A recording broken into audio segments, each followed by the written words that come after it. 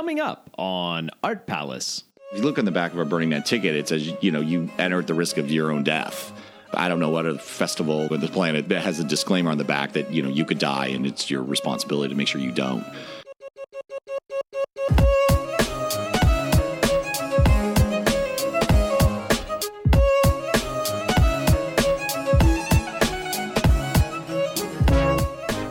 Welcome to Art Palace, produced by Cincinnati Art Museum. This is your host, Russell Eyrig. Here at the Art Palace, we meet cool people and then talk to them about art. Today's cool people are two burners, Mike Little, a.k.a. Brew Bear, who is one of two Kentucky regional contacts for Burning Man, and Jeffrey Miller, a.k.a. Mr. Pancakes.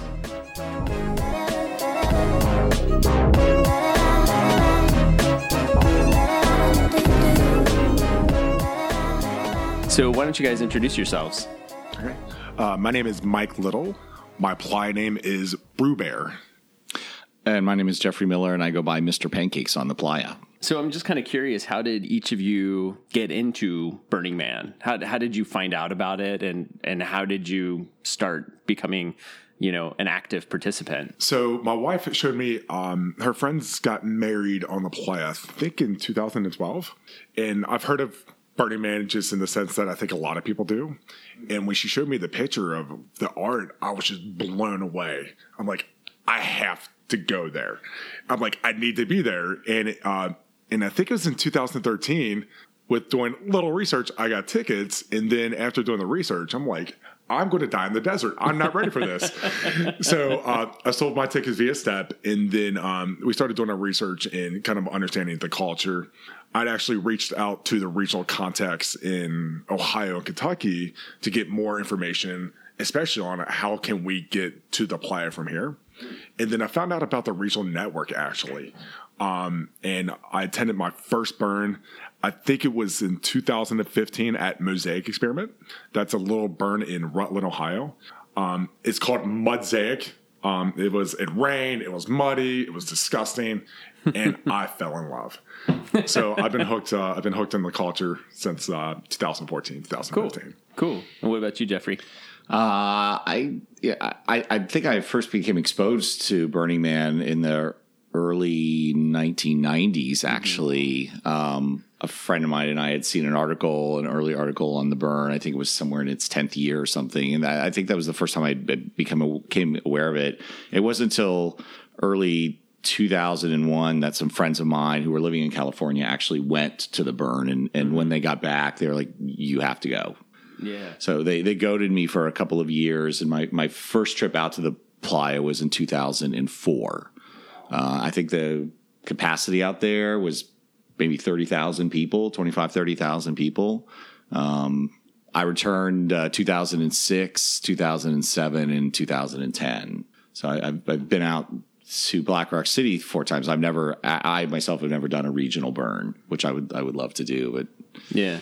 So Mike said that you were kind of convinced by just seeing the art.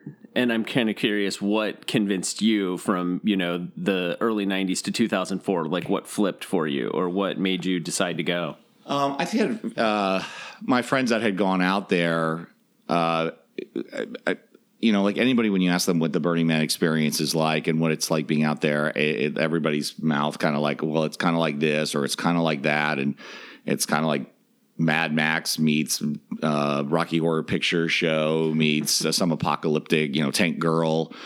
I think it was these people that I was friends with. I think it was all inclusive. It was like, they showed me pictures of the playa. They showed me pictures of the art. I don't think it was so solely specifically about the art itself, other than just that sense of creativity and self-expression that was going on out there. And of course, some of the stuff that was, I was reading about, so it was a little bit of all of that intrigue of what exactly this was, what was going on there. The camp I got involved with, I think one of the reasons they had encouraged me to go out there was the camp that I went out with. It wasn't an art themed camp. I didn't live in a theme camp itself. It was really a group of people, anywhere between probably 40 and 60 people that were out there to have kind of a really deep personal experience, to really kind of break yourself down out there and kind of get at your core. So it wasn't just, hey, let's go out there and party and have a great time and dance till 5 o'clock in the morning at the fence line. It was like, you can really tear into yourself out there and get into your head and have a cathartic experience. And that was kind of the camp that I had gone out to. From talking with people, that's something I don't know if I necessarily understood about Burning Man before we started taking on this whole project, was that sort of the different structures of camps and how that affects a person's experience on the playa, and so maybe you guys could just talk a little bit more about what that means, because I'm sure a lot of people are like me who at one point didn't really understand what these camps are. Yeah, I could spend an hour talking about my camp. Yeah, sure. And Where's your camp typically? It's the magic of editing. Yeah, so it's funny. And I told my camp, I'm not going to make this a Scrambles podcast. So our camp, we camp on the 9 o'clock side. Okay. And we are Explain what that means for people. Okay, so Burning Man is like a clock. So it starts, I believe, at 2 o'clock and then ends at 10 o'clock. So if anybody at any point says, meet me somewhere, if you look at your hand like a clock, it starts at 2. And then the roads are numbered A. I know they go as far as like H, maybe L or M as the city expands. Yeah. So if you said, meet me at 9:45 in H, you can look at your hand literally and say, where's 9:45 on the clock? And then work your way back to the street where H is. And that's where our address, your physical address of your camp is. So, did I do well on that? I think that's good. That's funny when you tell you're at someone at 9 o'clock at H, it's like there's 80 camps in that general vicinity. Yeah. So and then it's magical how you actually find somebody. Yeah, when you yeah. do. Yeah, you do. And so my camp, I met at a regional burn, and I always tell people that are looking for camps, you will find the camp. I don't think you want to find the camp. I think your camp finds you. I think when you're just around and just naturally having conversations, people go to regional burns and network. Don't go there to network. Go there to self-express and have a burning experience. I think naturally you'll find your pack of people. Yeah. And my camp Scrambles brought my wife and I burned together in. We met them in 2015 and really started bonding with them in 2016. And we went to Burning Man with them in 2017. And with Scrambles, we call ourselves the Scram Fam. We are a collective group of people located starting in Washington, D.C. all the way out to San Francisco. They are the most smartest, brilliant, intelligent people I know. They inspire me to be a better person. And most importantly, I think the loving connection that our camp leader, Sarge and Honey Bear, that they've created. Such authority. Yeah. Does everybody in your camp have last name part Bear? I am part of the Bear tribe, but Honey Bear did give me my name actually right before Burning Man. So, and it's, Sarge is just being of energy and intelligence and just loving, but Sarge knows how to run a thing camp, and the balance that her and Honey Bear bring to the camp and their structure and the community they've created. Once I spent my first burn with them, I'm like, this is my pack, and I get to see them next weekend. So just talking about them, I'm really excited. We're doing a burn weekend next weekend to get ready for Black Rock. Our theme, War Lounge. Sarge, when she began to create the camp, she's been going to the play, I think, 10 years. She really wanted a space to where she could relax and be with other like-minded people. And that's kind of where our camp evolved from. So, okay. So it's just literally a place for people to go and relax is the main idea of it. And then from there, all the activities that we do kind of spawn organically. We have a place to cuddle, if that's what you need in that space. We have a pillow fight, because who doesn't want to let off a lot of steam? I will say that Sarge does make the best Bloody Mary I've ever seen. So look us up for the 10-ingredient Bloody Mary bar that we'll host. And, it's really neat that this past year, she had an experience where she wanted to scream, but living out in DC, she's like, there's not a place to scream in DC. She doesn't have a car. She can't scream in her apartment. So she tried an event at a regional burn called Transform. It's called Ritualistic Screaming. And it was just such an organic experience, and people screaming on a mountaintop. They were crying. So now we do ritualistic screaming just to have that outburst. If you need to let out any energy, we started doing things like that. So Cool. So, Jeffrey, tell me how that sounds different than sort of the camp you're associated with, or what you sort of started with, I guess. Well, categorically, I mean, camps, there are a lot of people who will just go out and just camp and go out 2 people, 100 people, and it may not be a themed camp per se. Right. Camps can register and put themselves on the map as far as this is, Death to Barbie camp or Spank Me camp or library camp or the post office camp. When you're along the Esplanade, which is the innermost ring, those camps, all of that entertainment, those theme camps, those stages, those music venues, venues being a strong word, are made up of hundreds and hundreds of people who come together to run those particular experiences. But they're all camps. People are all camping in there, and that's just part of a larger Burning Man community or a Burning Man family, if you want to call it. So, and these are spaced out all over, Black Rock City. But the more nightlife oriented, the more active camps tend to be around the inner rings. Oh, okay. My camp was 420 in the outer ring. We were always kind of kept pushing back to the outer ring. So the gentleman, Paul Mellion, who from Birch Circle, who put together our camp, had been doing this for probably when I had met him, had already been doing trips out to the playa for probably 10, 12 years. Mm-hmm. So he was one of the early ventures out there. Paul was an adventure travel coordinator. And he really wanted to create a camp. This was before the luxury camp idea was, being battled and people surrounding a camp with buses, and it was exclusivity. Paul actually built a camp around people who were coming in from out of state, to have a place there that didn't have to necessarily worry about gear and food and packing all that stuff, because getting to Burning Man is not an easy thing. Yeah. I mean, you can buy a ticket, but you got to travel there. You got to bring all your gear, all your clothes, all your food, all your water, everything. And Paul really wanted to build an experience for people to come and just really get into the burn experience, operate as a community, act as a family, but not necessarily have to worry about where all your food was coming before you came out there. He would take care of all that. But everybody was active in the camp with as far as helping the cooks, helping clean, helping community conversations, helping each other, being supportive. So he really built that community. And coincidentally, I'd say about 50% of the people in those camps, the years I continue to go back with Paul, half of them were from out of state or out of country, at different times of the year. So our camp would evolve, from year, depending on where people were coming in from. We had people come from Israel. We had people from Italy. We had people from a lot of Canadians, a lot of people from Toronto, all over the place, as well as from the United States. So from year to year, there was kind of this, Paul would grow this family of burners who, maybe say from a group of maybe 300 or 400 people that he had over the years kind of built into this family, maybe, anywhere from 40 to 80 would come at any particular year. So sometimes you'd see repeat people the next year. Other times you may not see them for 2 years. It just kind of depends. And other people then would kind of split off and start their own camps. I saw a lot of that going as well. But we didn't have a theme camp per se. It was just really a strong supportive family camp, or not family camp, because there's actually family camp there for people who want to go out with families and kids and want a slightly quieter area.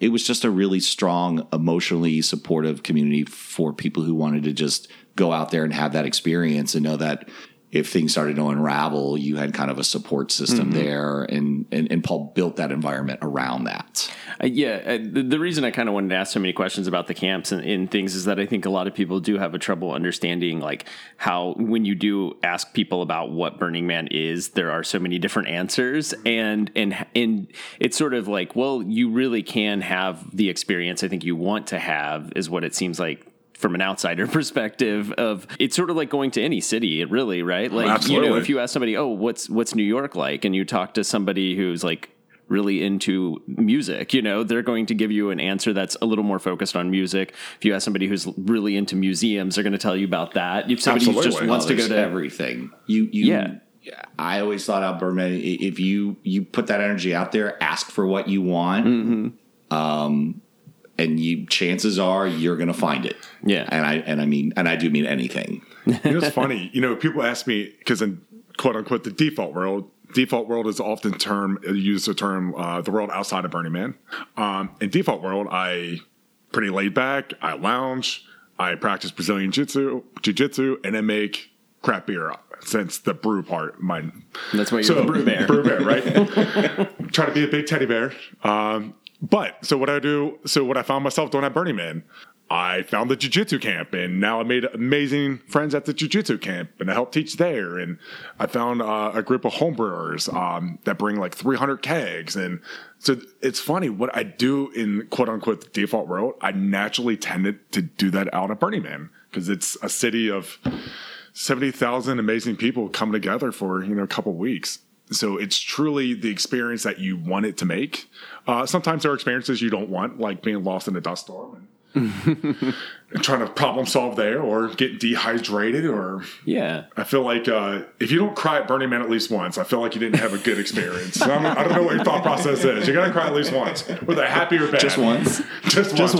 Right? So that kind of is a good segue when we're talking. One of the reasons when I asked you guys to come in here was to talk about sort of almost as a Burning Man survival guide, and so I kind of wanted to start with asking, what are the challenges that being at Burning Man presents to a visitor? Damn, God. Where do we start? Right. I'll give you my top three. Yeah, that's fine. Top three challenges. The elements in the desert are the elements of a desert. And that sounds so like elementary, but I mean, it is hot. I mean, my first year on Playa, it averaged, I think, 117 degrees. And people say it's a dry heat. No, 117 degrees is 117 degrees. I feel like I prepared very well, because I'm very big on the 10 principles and being very, radical, self-reliant. But just preparing the amount of water just to go from one side of the playa to the other. And then lastly, just like some of like the physical self-care. I think self-care at a burn is very important to myself. Whether it be taking care of your feet or getting enough sleep or knowing to remove yourself from certain stimulus. I think sometimes people often forget about personal self-care. They're just trying to enjoy every single moment of every hour. Like, that's impossible. So learning how to care for yourself is, once you kind of figure that out, I feel like the experience becomes a little bit easier. So FOMO is a challenge on the playa too? The city's alive 24/7. Yeah. I think he captured it pretty well. Until you have the experience. I mean, if you look on the back of a Burning Man ticket, it says, you enter at the risk of your own death. I mean, if I don't know what other festival that you go to on the planet that has a disclaimer on the back that, you could die and it's your responsibility to make sure you don't. I think it's hard. I've seen the physical elements out there, the heat, the dust, the playa dust.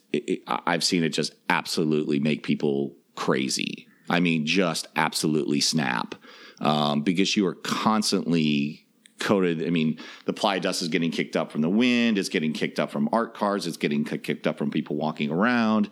I mean, if there's water trucks going around and it's tamping down some of the water on the roads, but there's just, you can't. I mean, you come back from Burning Man, and I still have playa dust in bags in some clothes and things like that. So like glitter and playa dust never go away. in a society in which everything is very clean and sterile, it just makes people crazy. You can never always get it off your hands if you have contacts to put in. So you have to instantly succumb to the fact that you are dirty. And that makes people, I'm telling you, it just makes a lot of people crazy. And I said, in my camp, I saw a lot of people really just have, and some people have actually left my camp before the burn because they couldn't put up with the dirt, that constant seepage of dirt. So just that constant set of that change of physical care of yourself, moisturizing your feet, making sure you're drinking a lot of water, not knowing how those elements, and especially I think what you said about the sensory experience, it gets to you. And I think my credit to my camp leader, to Paul, who always put us at the outer ring, because he just wanted to be the point at which it wasn't so far that you couldn't get to things or find things, but he wanted to give people the chance to sleep.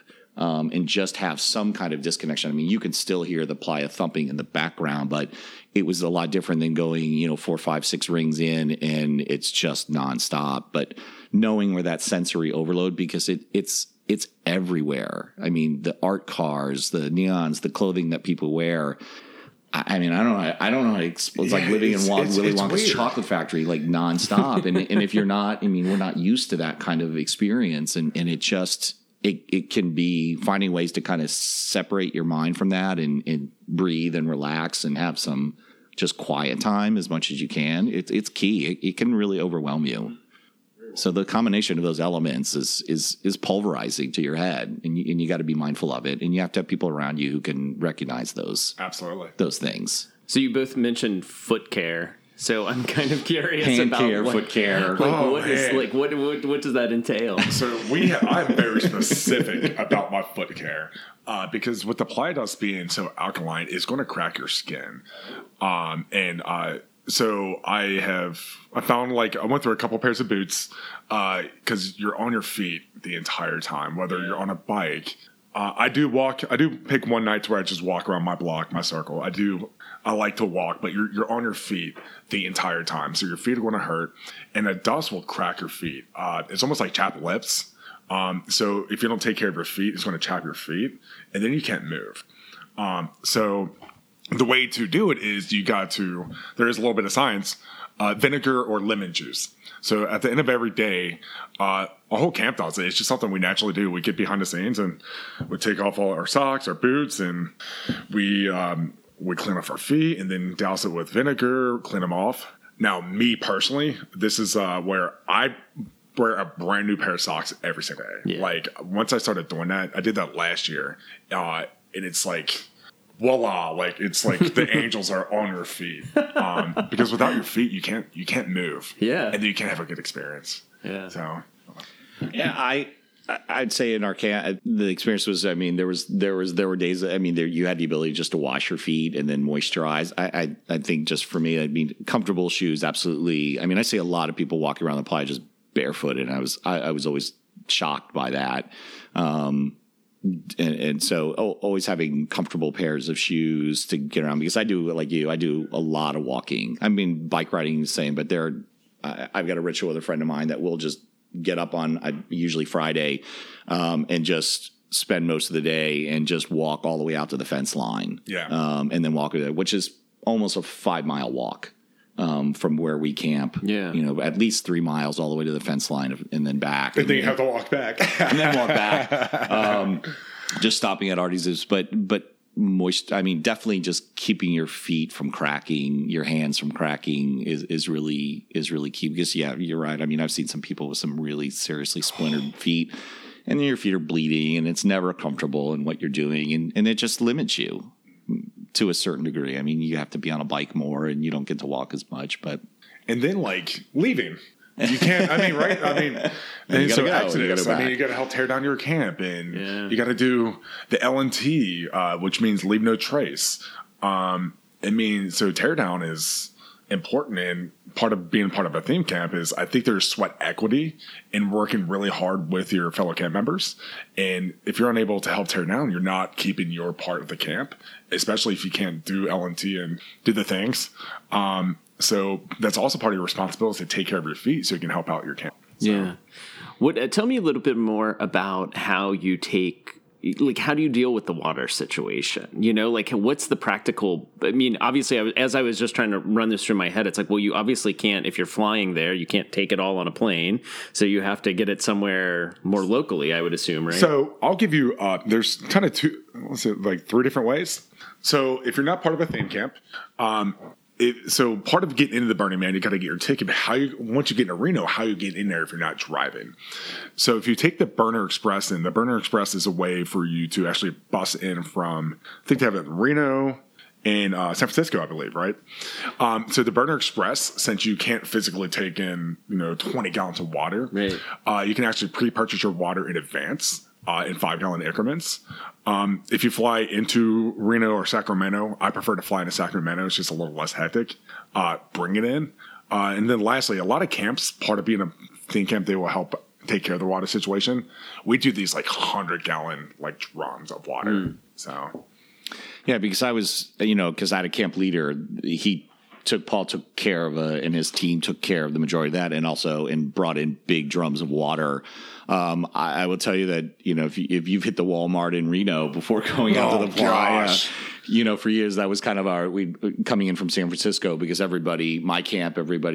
the majority of us would meet in San Francisco. Yeah. And then we'd come into the playa in vans and cars, and however we're all getting in there. And Paul liked to bring everybody in to experience the trip together from San Francisco into Black Rock City. That was just part of the camp building and that kind of sense of building that Burning Man family before going in. But we always hit Reno, stopped at Reno for something to eat, and then last minute supplies. It was always the Walmart. And the last time I went, it was like Walmart was totally on board with like burner sales and burner supplies and selling water and discounts and all kinds of costume stuff and all kinds of crap. So, the commercial world, especially the Walmart world of Reno, Nevada, got on the Burning Man bandwagon themselves. I'm sure they made a killing after, because every year there was just more and more and more stuff, tents, chairs, everything. And it was all like Burning Man special. And the parking lot was just like full of art cars and burners. Yeah. It feels like a burn. If you're going to Burning Man, you're flying in, it starts from I remember I would fly from Chicago. So being in O'Hare Airport and getting on a plane, there's like one or two or three people you're like, I think they're burners. Yeah. Pretty sure they're burners.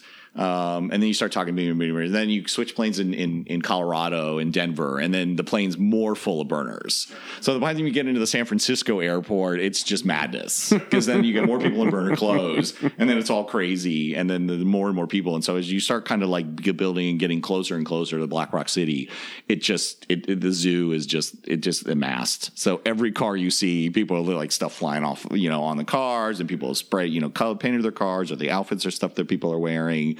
It's crazy how that just builds as you get to Black Rock City. Absolutely.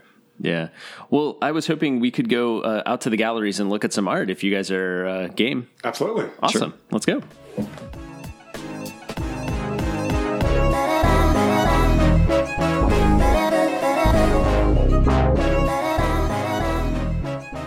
So we are in gallery, we'll just call it 148 because it's technically 147 through 149, so we'll split the difference.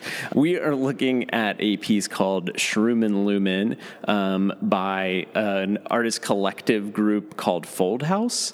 So I'm just kind of curious, what is your first impressions of this work when you see it, or how do you feel it kind of relates to what you might see on the playa? I mean, this is playa art. Mm-hmm. This is when I first came to the exhibit on opening night. This is like one of the first places I came here, and I'm like, my shoulders relaxed. I'm like, I'm at home. I'm like, this is very playa art. Something like this, I think you would find in what's called deep playa. And so when you think of the playa, you have the space in front of the man, the space behind the man, and then you have the space like down by the trash fence. And as you get back, the art kind of takes its own identity, and something like this reminded me of something that you would find in deep playa, just the colors and how it works with each other and works off each other. So when you say you relaxed, I'm curious, do you not normally probably relax when you come to a museum?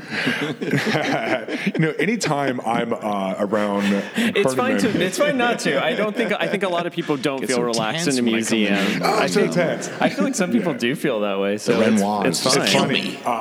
So the term "welcome home" is something that they say when you enter a burn, because it's a very homey type of feeling. And so anytime I get my sense of home, my shoulders just drop a little bit, like, ah. Yeah. And this experience reminded me of actually being on the playa when I first saw it. And like, I'm back on the playa just for 5 minutes or so in, the middle of Cincinnati. Yeah.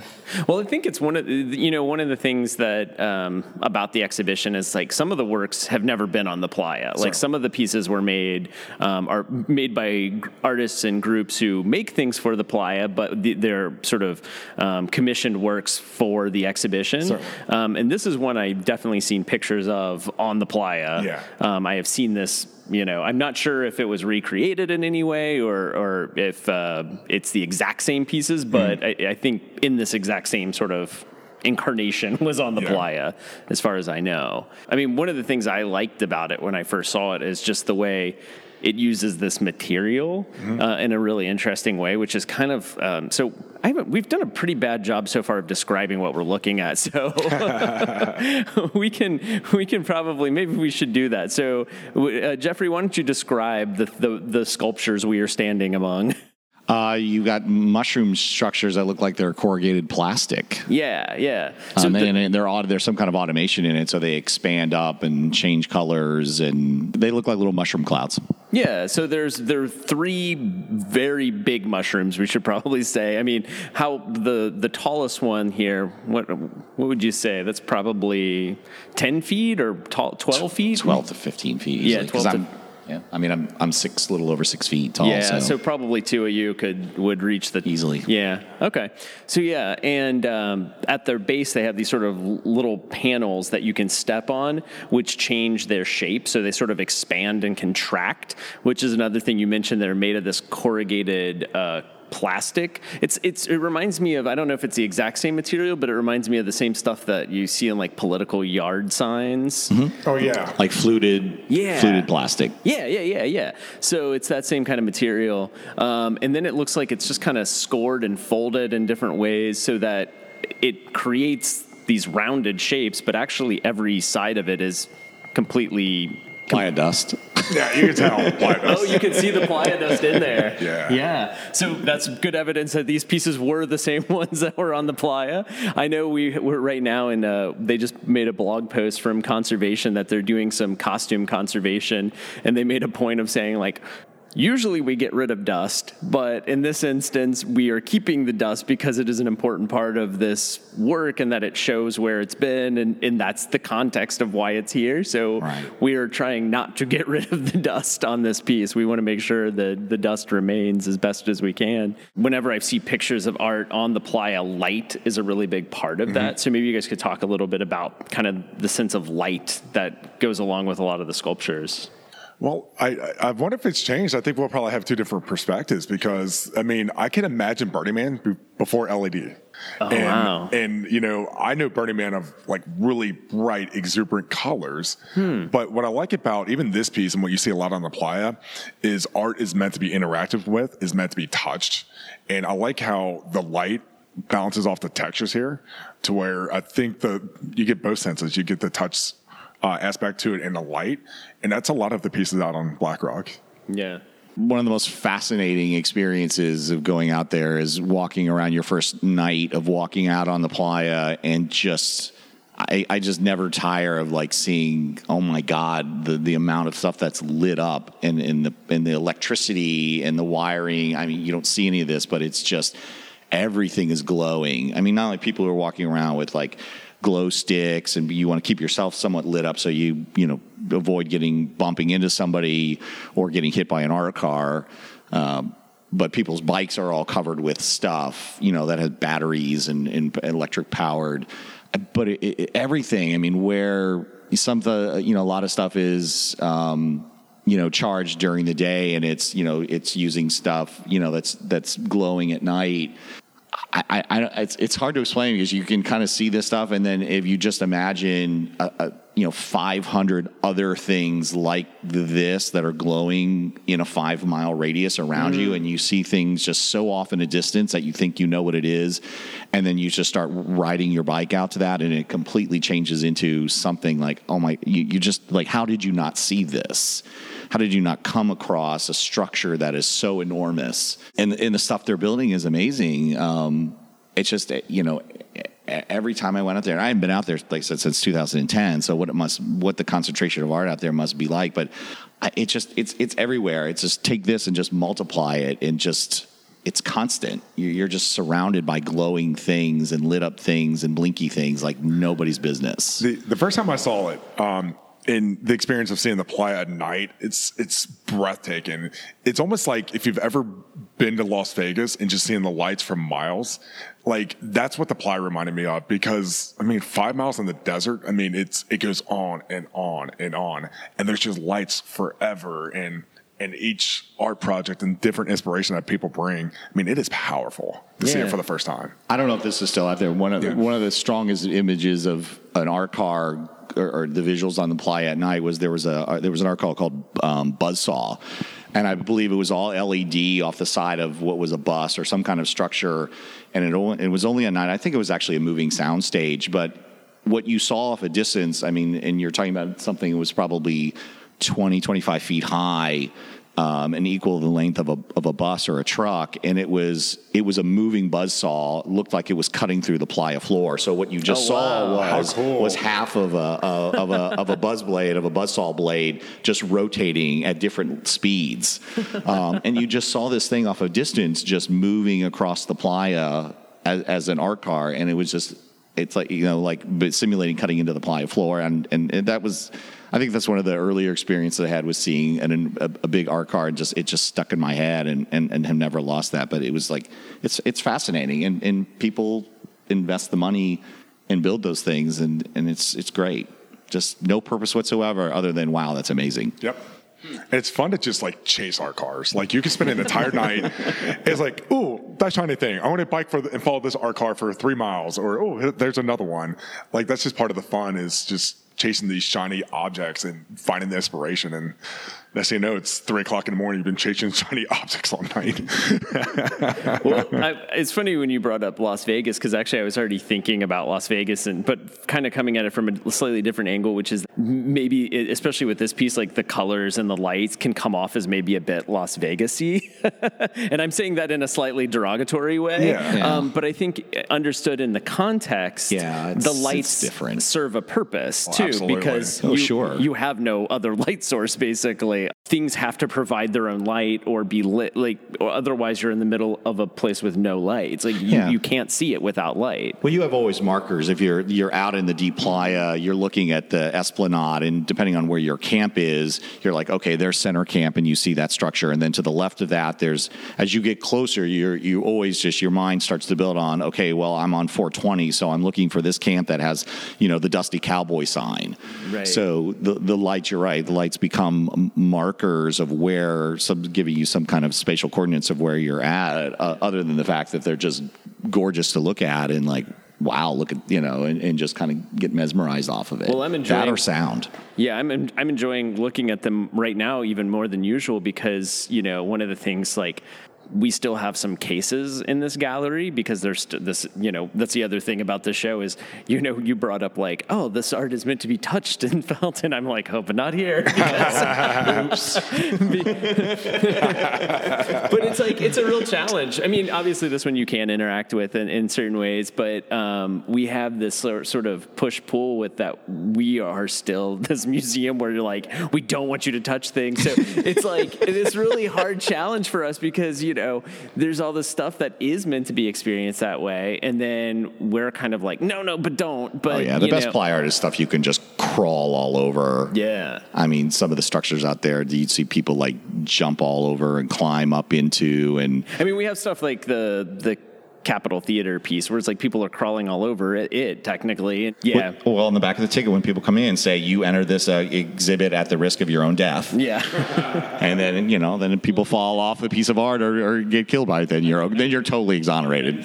One of the things I think it's also worth bringing up while talking about this piece that is a theme that runs through a lot of the other works is this idea of being made by a collective, which feels very Burning Man to me as well. So you have this one, which is a collective, I think, and the 5-ton crane Capitol Theater piece, which is like a huge collective with so many people involved, and, right. and everybody kind of like, so I don't know, that's just something you probably see a lot of, right? Yeah, I mean, art being made as a collective isn't new. I mean, Andy Warhol certainly, and in his past was certainly known for doing art as a collective. Though obviously it was his stamp on his pieces. I would say that is the difference, right? Artist workshops are not new, and that goes back to the Renaissance and on. But I mean, this is a Botticelli because it came from his workshop, right? This is a Warhol because it came from the factory. It's one thing to call it a collective where there is no one name. Like, that is a difference, I would say. Are these pieces, and that would be, I guess I would have a question, are a lot of the pieces that are in this show, titled as a collective? Several are, yeah. Yeah, there's multiple ones that are not a person's proper name, but, Right. like this would be one where it just says Fold House. Some of those collectives are just 2 people. In some instances, some of them are 50 people, so they have different. And that they are communal builds, art pieces. Yeah. That's great. Which really builds on the principles of, communal effort. I can't imagine a piece like this one person doing. I mean, you said it. It's a communal effort just to build this stuff out there and get it out there and to have it survive out there, Yeah, that's true. I mean, that's something to think about, is like the practicality of exhibiting art in a really harsh environment and sort of mounting it and putting it up in the way that, it does require a team to even just present a lot of this stuff, I'm sure. It's hard enough to build this here in a gallery, like something like the 5-ton crane Capitol Theater piece came in boxes and was put together in the gallery. You can't, there's no door big enough to put it through otherwise. So, I mean, I can't imagine doing that in the harshness of the desert. So. Have you, Mike, been part of an installation crew? How early, when you go out to Black Rock City, what's the earliest you've been out there? I'm part of Gate Perimeter and Exodus. My department is GP&E. So I'm a lane rat. I'm one of the people that you'll see checking you in. Oh, okay. I like doing the grimy jobs. I like being dusty. I like being out in the sun with my other GP&Ers. It's the joke in my camp is that's the guy that puts things up and sets them down. I'm just a straight laborer when I'm out there, and I just feel like that's a good way for me to contribute to the city. So no, I've never been part of a collective, but you may see me yelling at you in the lanes to get back in your car and making sure that the city of Black Rock City is safe. So never, I've never worked on like an art. I've only, the earliest I've ever been in is like that Monday that the burn. So I've never been part of a camp. It's like, oh, you can go out a week or 2 in advance and help, do installations or put up the fence. I always thought that would be kind of amazing to be out there. I think I'm on plan for 2 weeks usually. I do a lot of the early shifts for GP&E, and then I help set up our camp. So, oh wow, that's great. 2 weeks out there has got to. I like people who are out there for longer periods of time, for weeks afterwards cleaning up. It's just, I can imagine. Got to be a whole different experience. Seeing the city come together. It's beautiful that people, like, it's a man-made creation to create this beautiful city, and then we tear it down. It's insane to think of that concept. And to think of that, you're right, there's people 6 weeks before I'm there, and there's people there 6 weeks afterwards, literally hand by hand picking up all the trash that we left behind. So yeah, that's a lot of stuff that people don't like. You can read Jack Rabbit Speaks, which is the Burning Man newsletter, and get a lot of great stories. And but for the people who stay out there and just quadrant out the grid and just walk and pick up MOOP just think about that. That's amazing. Yeah. It's such a commitment to what's going on out there and those principles of leave no trace. It's just so we can have this event. Just to have the event. Just so we can have this event next year. I mean, it's that there's people dedicated to 70,000 people to being able to come back. It's a beautiful thing. I hope it's an innate quality of the people who are going out there. Yeah. I think some of the attraction of Burn is not just go out there and learn that and then come back and bring that into the default world, but you're drawn to the principles, that Burning Man is founded on, and that resonates with you. And so going out there, I mean, when I'm out on the playa, I pick up stuff. I mean, I have carry a little trash bag with me, or I put stuff in my pocket. I'm always looking around and picking up stuff. I mean, even small little scraps of paper. One year, my first year I went out there, because I wanted to take something out to the temple the temple and give people because it's a very emotional destination. Absolutely. And I wanted to give people a piece of candy. Yeah. Just go up to them afterwards or at a respectful moment and just give them something as a gift for their, to show appreciation of what they're doing there.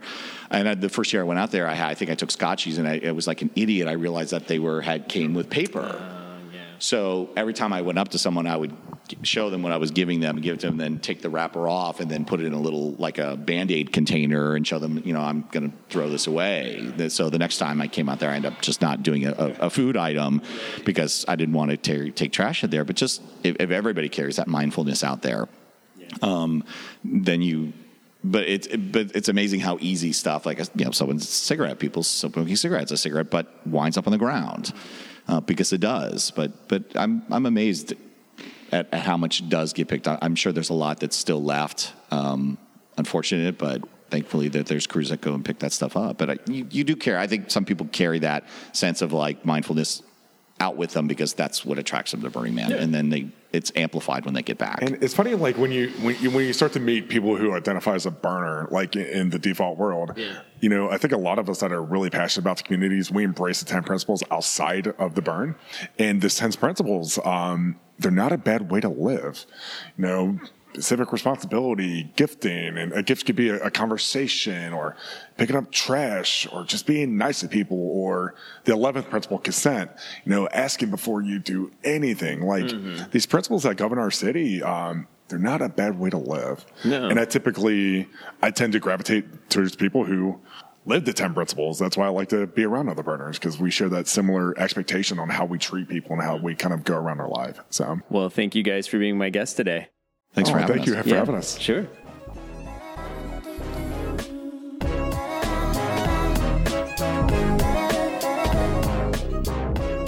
Thank you for listening to Art Palace. We hope you'll be inspired to come visit the Cincinnati Art Museum and have your own conversations about the art. General admission to the museum is always free, and we also offer free parking. The special exhibition on view right now is No Spectators, The Art of Burning Man. Join us for a free gallery experience on Sunday, May 26 at 3 p.m. that will feature stories from the playa, led by local burners, including Jeffrey Miller from today's episode. For program reservations and more information, visit cincinnatiartmuseum.org. You can follow the museum on Facebook, Twitter, Instagram, Snapchat, and also join our Art Palace Facebook group. Our theme song is Offrande Musicale by Bacalao. And as always, if you enjoy our show, why not leave us a nice review or rating? Or you can also take the survey, which helps us learn more about our listeners at cincinnatiartmuseum.org/podcast. I'm Russell Eyrig, and this has been Art Palace, produced by the Cincinnati Art Museum.